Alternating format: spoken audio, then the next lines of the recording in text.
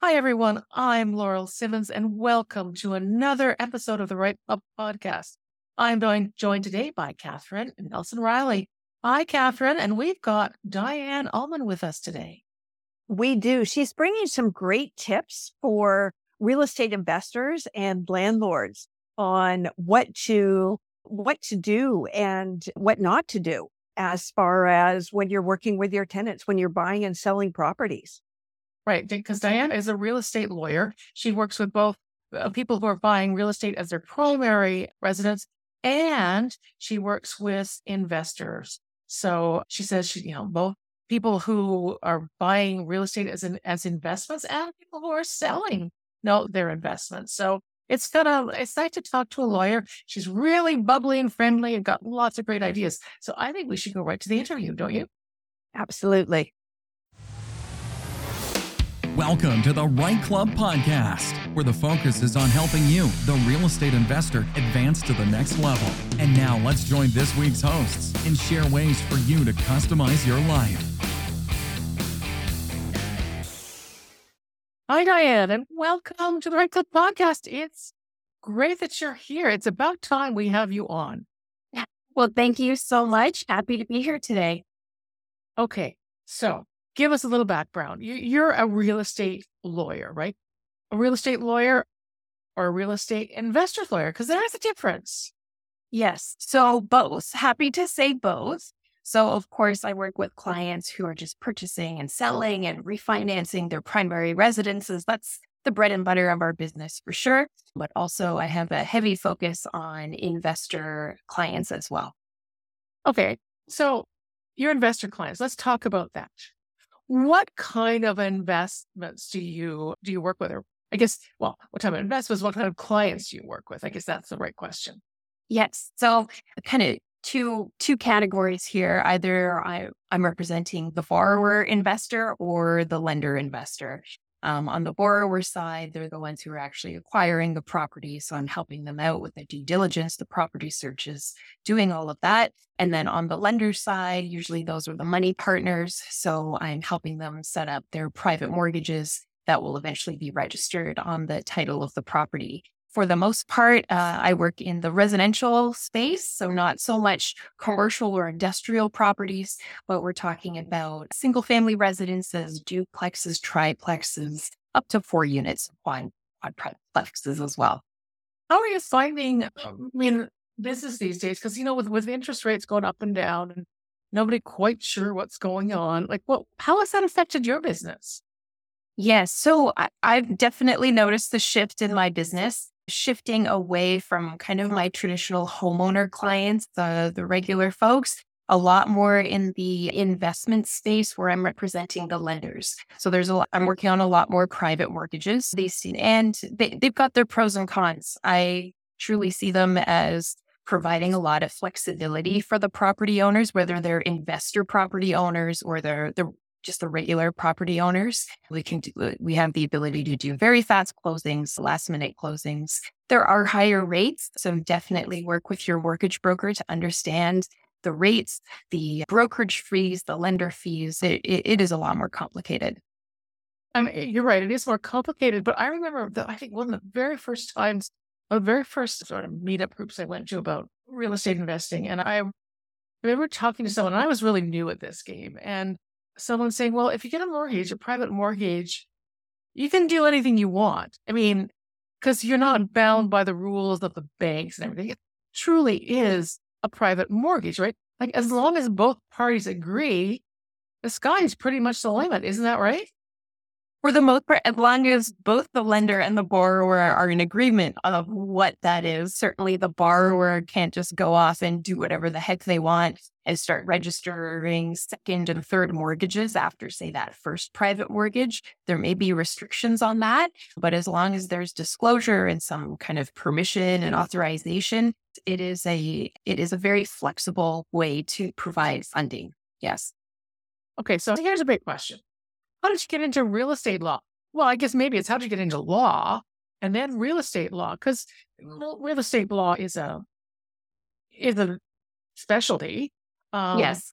Like anything else, right? But yes. Curious, why law in the first place? Because I know you've traveled a lot and done a lot of things and had a number Yes. of careers. So tell us Yes. that story.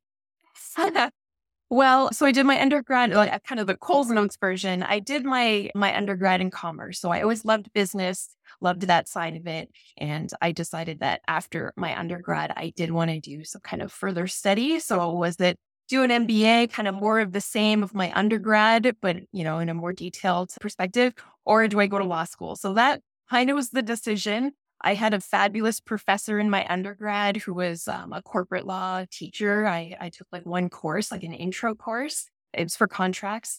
And he just really encouraged me to really consider law school. And it was just kind of that one conversation that kind of changed my trajectory. It's just, one of those special professors, right, that we all seem to have, or teachers.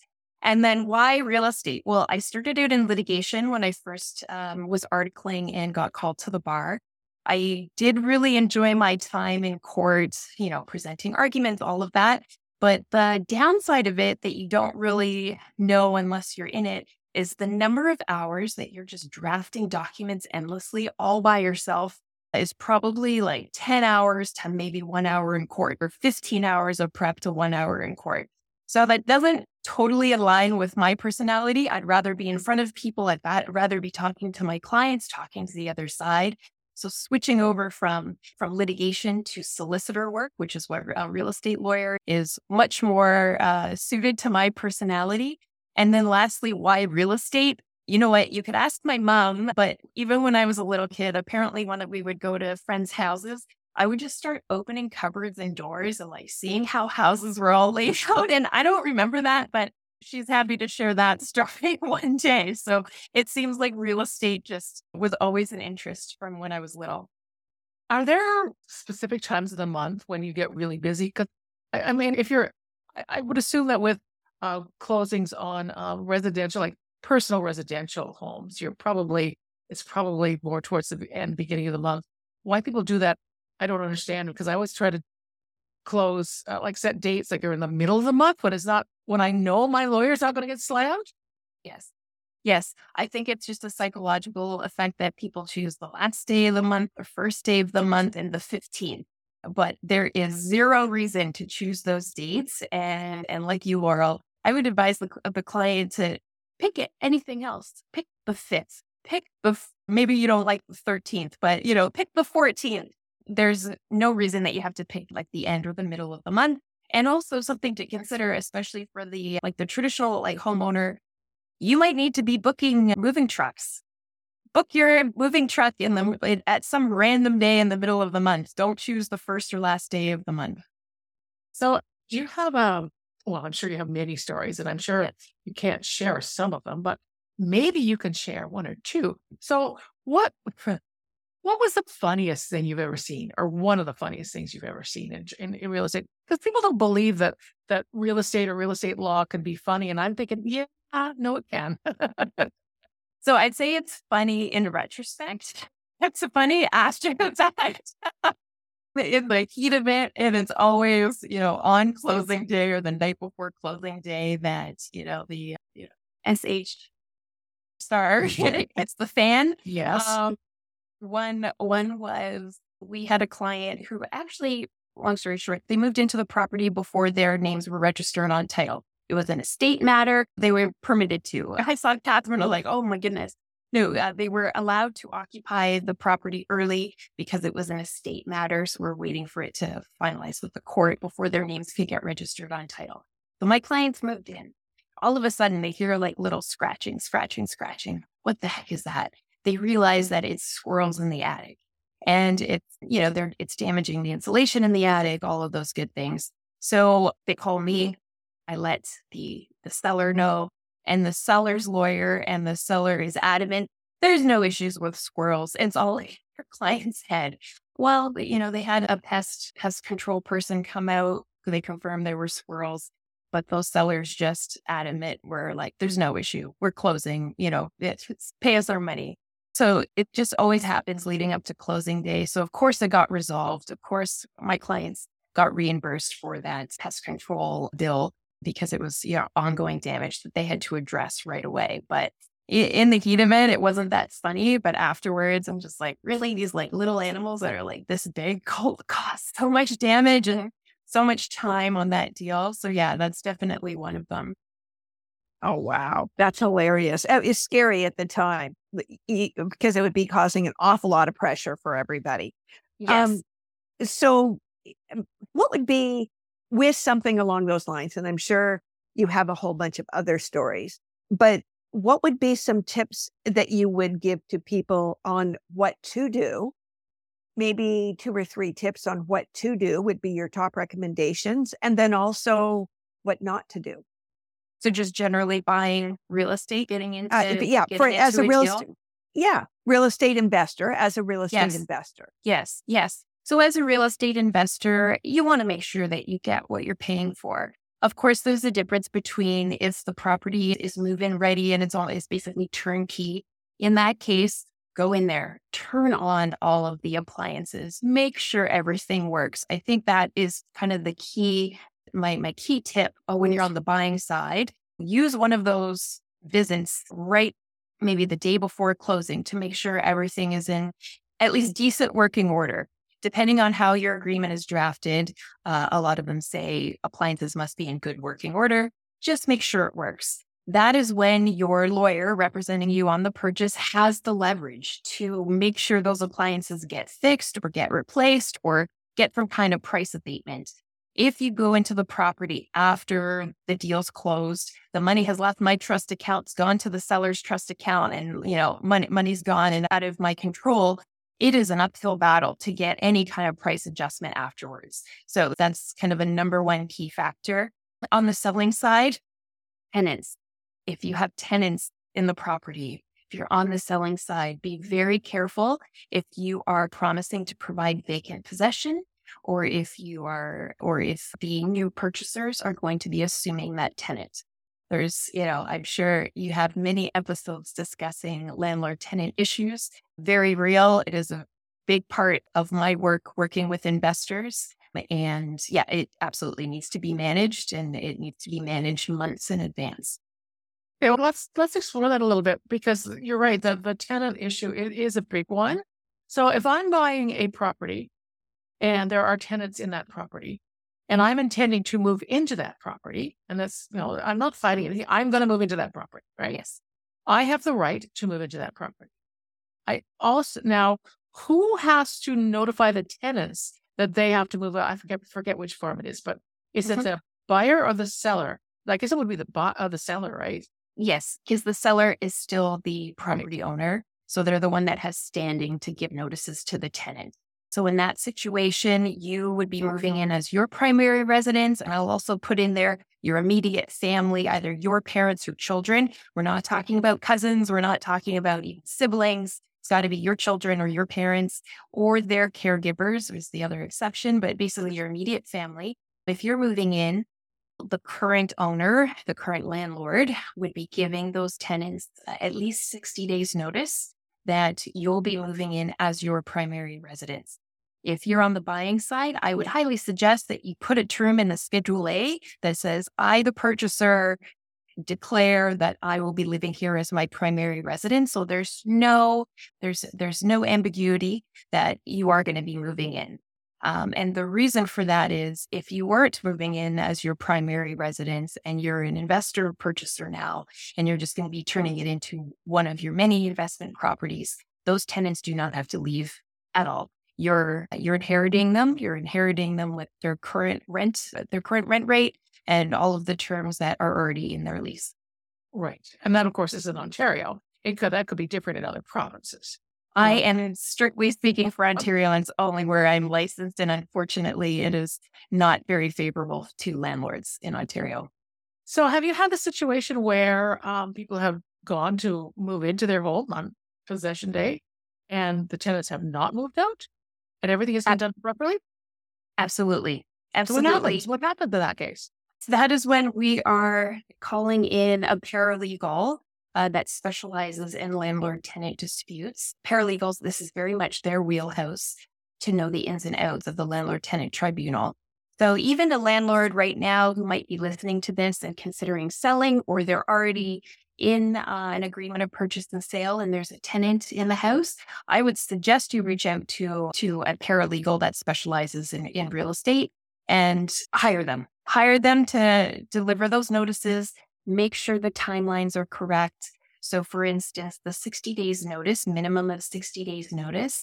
Laurel, if you were delivering the notice to your tenant today being the 21st of the month, that 60 days actually starts on the 1st. So it's the 1st of the following month. So it's very important not to deliver that notice on the 2nd, because now you're essentially giving the tenant almost 3 months notice. So timelines are very important. You mentioned earlier that, when you were talking about appliances and moving in and, they're in working order. I do know, though, that you can sell, and it's kind of, this may not be the right term, but you can sell a house as is, right? Which sounds kind of weird, but it's take it or leave it, right? If the appliances don't work, well, it's as is. So can you talk a little bit about that, what that means? Absolutely. So as is versus good working order, I would suggest that any agreement of purchase and sale is essentially the default is as is. If you want to make sure what you're buying, the appliances are in good working order, make sure you add that term to your agreement of purchase and sale in the Schedule A. So as is, there are many reasons that a seller would sell a property as is, and it doesn't mean that there's something they're trying to hide. If you're buying a property from an estate, if you're buying the property from somebody who's acting as the power of attorney, those folks don't know the ins and outs of the property, so they're not going to make any promises that they can't confirm. So there are many reasons that a property would be listed as is that isn't, some big detrimental issue. But if you're on the buying side, make sure that if in the situation where you're not in a position to put in a condition for inspection, still do an inspection before you make the offer, because you want to make sure, again, what you're buying, make sure the foundation, there aren't any obvious foundation issues, all of those good things. So that's how you can cover yourself on the purchaser side when you're buying an as-is property. And the other side of that too is that if you're in a as-is situation, that does give a little bit of room to negotiate, doesn't it? Yes. I mean, the agreements of purchase and sale, yes, there are a lot of default terms, but a lot of it can be negotiated. So you can be quite creative depending on what the deal is. So certainly, yes. And if you're wanting to add in any additional terms, perhaps the real estate agent you're working with isn't that knowledgeable on how to draft any kind of creative deals. Reach out to your real estate lawyer. We can certainly help you draft additional terms to add to the agreement before it goes firm. Yeah, that's really good advice. Oh, Catherine, you have a question. I was going to ask you about, I've heard the term renovictions. What does that mean? Yes. So the definition of a renoviction, there's no clear definition. I mean, you could Google it. You could probably find some Reddit definitions, but there's no true legal definition. So what we're talking about is the landlord wants to do such significant renovations that the tenant has to move out because it's a full debt job. It's a full, the service to the property needs to be cut for an extended period of time as part of those renovations. And therefore the landlord is serving a notice of eviction because of significant renovations. So the definition of significant renovations, that's where there's a bit of a gray area. And a lot of tenants do challenge renovictions because they're like, hey, these renovations don't need to happen. You don't need to kick me out to do these renovations. I want to stay. So it is kind of a battleground, I would say, in the landlord-tenant tribunal. One of the things that I've heard with that is that if there is I want to say renoviction, but that the landlord has to give first right of refusal to that tenant in order to bring them back in, but yet they can only increase that rent with the set amount by the landlord tenant board. Yes. It just, yeah. Yes. It's extremely limiting on the landlord side. It's extremely restrictive. I should say it is. What I'm seeing more often is that the landlord is actually trying to help the tenant move permanently. So they may even help and put down like the first and last on a totally different property to get that tenant completely out. But now you're playing almost real estate agent to help your current tenant try and find a new place. So it is quite the situation. Yes, it's not an easy way to evict a tenant. It's almost maybe a different way of doing, what was the term, cash for keys, but taking it to another level, right? It is. Yes. So cash for keys is another strategy where the landlord is paying the tenant potentially quite the premium to move out of the property. I would say the cash for keys situation is usually when the property owner is trying to sell the house. And perhaps that tenant is still partway through their 1-year lease. Say they're only 6 months into that lease. Theoretically, that closing date can't be until the end of that tenant's 1-year lease. You can't break it early without consent on both sides. So again, that's very restrictive. So what some landlords do is pay the tenant a decent chunk of money or many months worth of rent to encourage them to move elsewhere and to, on consent, break that lease and move out. So I didn't realize that was the case, because I always thought that if you were moving in as a buyer, that the tenant had to leave if you're buying that property and moving in. And it didn't matter what the state of the lease was. No, so even if you're moving in as your primary residence, Laurel, in one of our original questions, that tenant has a valid lease that you can't just, the homeowner can't just break it. You can't just break it. So it's very important to know the details of the lease of the property you're about to buy if you're going to be living there as your primary residence.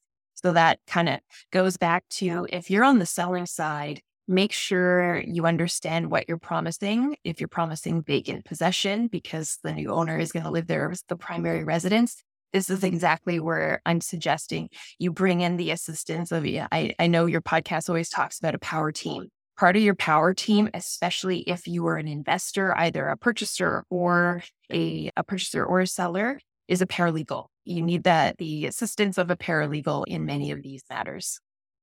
And I'm thinking then that if you're a landlord, that it might be advantageous after the first year or whatever the first term that you go to a month-to-month lease, because then you're not bound by that defined term, right? Right. So that's actually the default. So if you sign up a tenant for a 1-year lease, on month 13, it just automatically goes to month. So that's another thing for the investors listening today, is if you've got a tenant and their 1-year lease is coming up, you don't have to sign them up for another year. You can just leave it as is and it will just go to month. And that does give you a bit more flexibility if you choose to sell the property sometime in the future. Interesting. Yeah. Yeah, that's actually a really good strategy. As you say, it does give you a little more flexibility, because goodness knows in Ontario, the landlord's hands are pretty tied when it comes to selling properties that are tenanted, unless it's commercial. That's a totally different right. ballgame. It's completely different kettle of fish.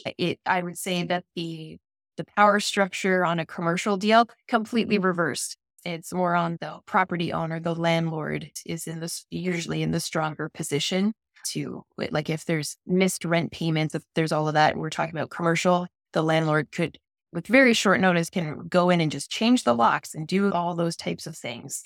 In the residential space, do not change the locks on your tenant if they stop paying rent. Do not cut utility services. Do not do any of that, because once you eventually get to the landlord-tenant board, they are not going to look on that very kindly, and potentially you could be fined for doing things like that. So you're a really busy person. You've got a full practice. This is your law firm.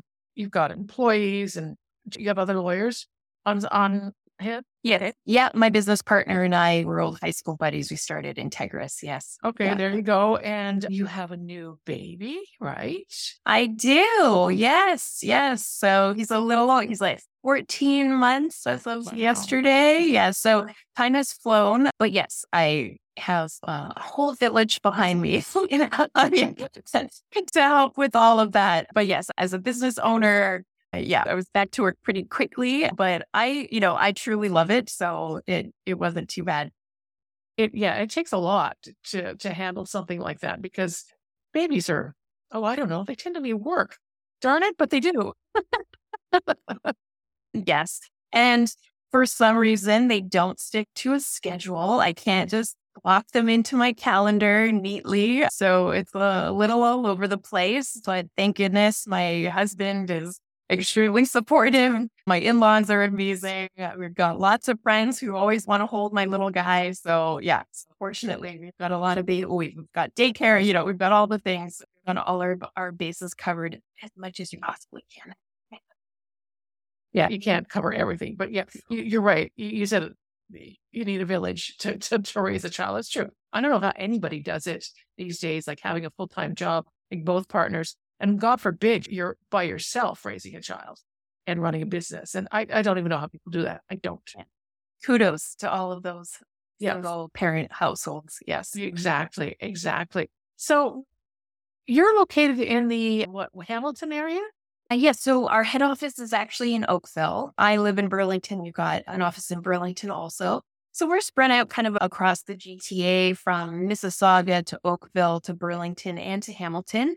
But one of the benefits of COVID is that the banks do allow for electronic signatures. So now we are able to work province-wide. As long as the real estate is in Ontario, we can absolutely help. And we're meeting our clients just like this on Zoom. So you could even be down in Florida and we could help you, close your real estate deals.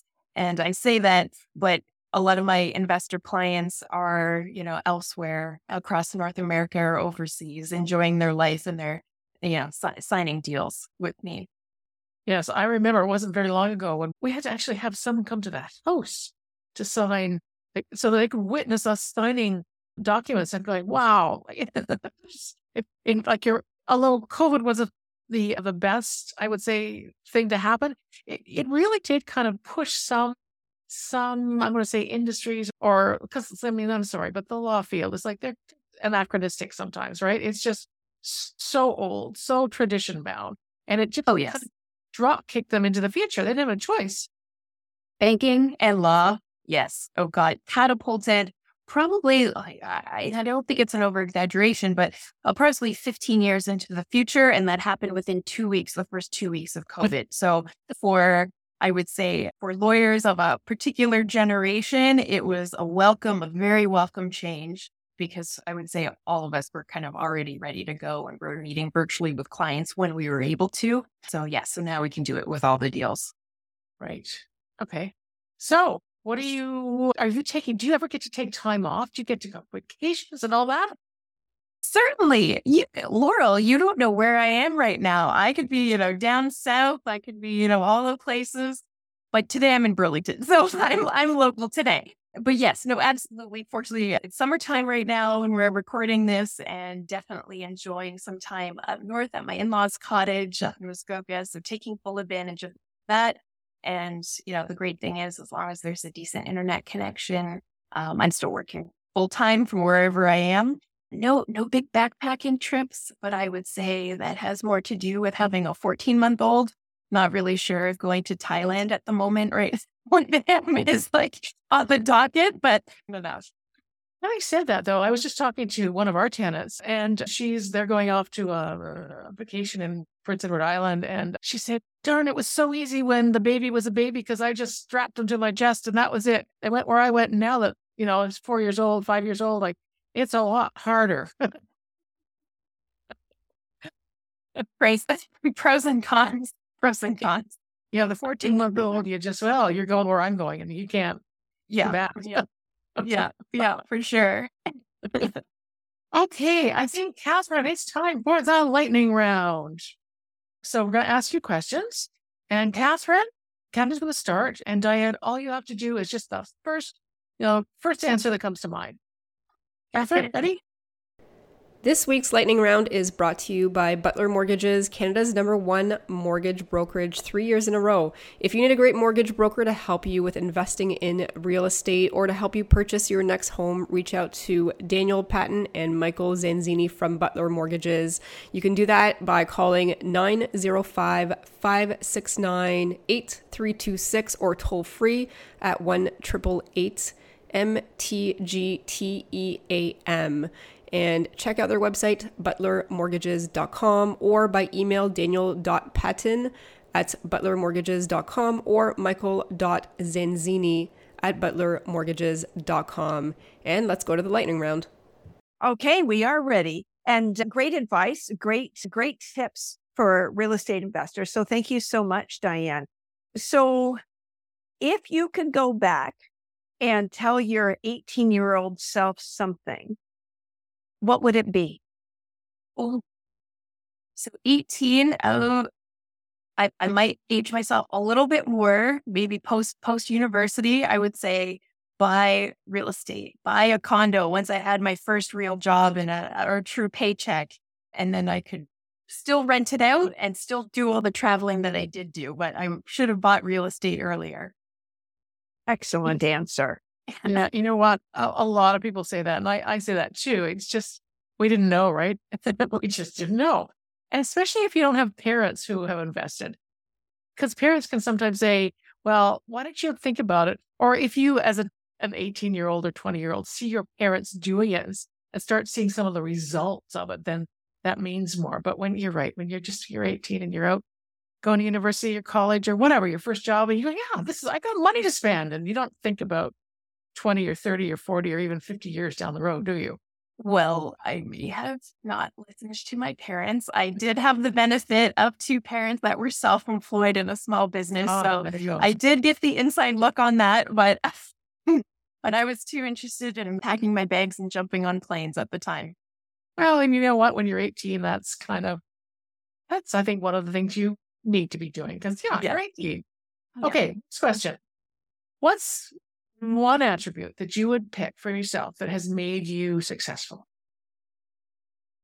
So it's a made up word, but I think the fact that I usually view a problem that everything is figure outable. So there's usually a solution, that there's usually something that can be done. So it's kind of along the lines of determination. I'm kind of a stubborn person. That would be the negative term, but a positive term would be tenacious. Yeah. I love it. Figure outable. Yeah. I'm going to use that one in Scrabble. I wonder how many points I can get for it. That's excellent. So as you've gone through your career, your networking, mentoring, what is the best advice you've ever received? That kind of like the catchphrase would be givers gain. Whenever I'm going to like a networking event, I think a lot of folks find networking events, you kind of feel anxious. It's kind of like icky. You're trying to, generate business. But if you're there to try and understand what the other person, what their challenges are, and maybe somebody you can introduce them to, I find that just that more the giving attitude to try and help somebody else solve a problem, help them figure out something, it has just been returned in spades in other ways, or that person introduced me to somebody else. So I would say that's kind of my approach on networking and business development for sure. Well, that's really good. Okay, last question. Because you mentioned something towards the beginning about personality type that you had and why you went into real estate law, moved over from litigation. If someone came to you and said, I want to be a lawyer, how would you describe the best things about real estate law? Like in terms of just, kind of the personality you need and the attention to detail, whatever it is. What would you say to that person?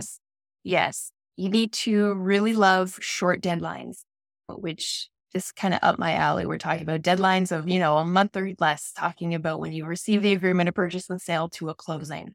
You definitely need to be able to think on your feet when you're talking about a day of closing or day before closing and some problem pops up, and have a problem solver kind of attitude. I don't find, for the most part, as a real estate lawyer, if you're there with an adversarial attitude, it's not helpful. Everybody wants to get the deal closed and everybody wants money to transfer and get the property transferred. So it's very much that kind of mindset. And maybe a tip, I would say, try and get to know your colleagues in the industry, because like other real estate lawyers in the area that you work with often. You just call them up, ask them for a virtual coffee, just like this, because inevitably there's going to be a problem deal. And it sure helps when you're not, best friends with the other lawyer. You're still representing your client to the fullest. But it's sure helpful to know the lawyer on the other side to be like, hey, there's nothing unusual going on. We need an extension for this reason. Like there's a lot of camaraderie that can be built and a lot of trust that goes a long way. Yeah, actually, I can really see that because, we're all humans and you're going to trust someone whom you've met before and created a relationship with. I mean, you're like you say, you're not best bosom buddies. You're just, but I've seen you, I've talked to you, I have a relationship with you. I know that you're not a fly by night, whatever business, and it goes both ways, right? You give, he gives, she gives, and it works. Right. Yeah. both No, parties. absolutely. Yeah. And I find it's worked out quite well so far. Yeah.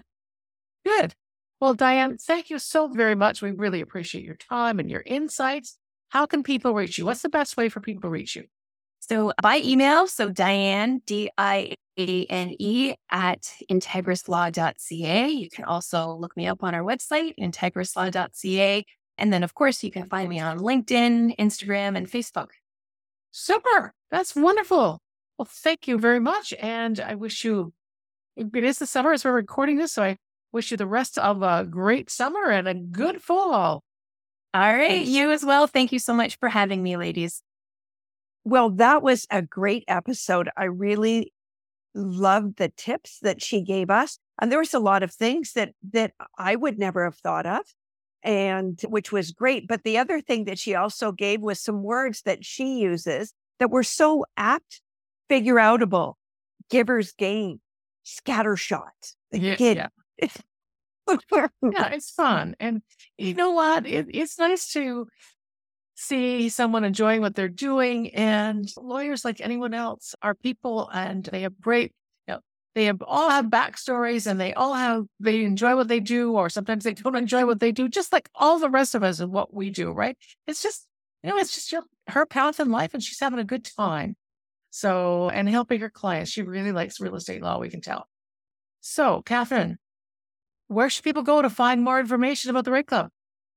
www.therightclub.com, where you're going to find thousands of hours of information and resources for those that are in the business of real estate investing. All right. And with that, we will say goodbye for this episode.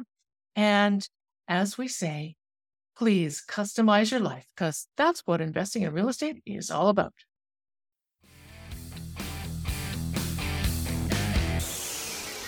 Thanks for listening to the Right Club podcast, where the focus is on helping all levels of real estate investors advance to the next level and help you customize your life. Be sure to tune in next week at rightclub.com/podcast or wherever you listen to podcasts. And if you get a few seconds, please rate the podcast wherever you're listening. It helps the show get noticed by others like you, and we truly appreciate it. And don't forget to subscribe.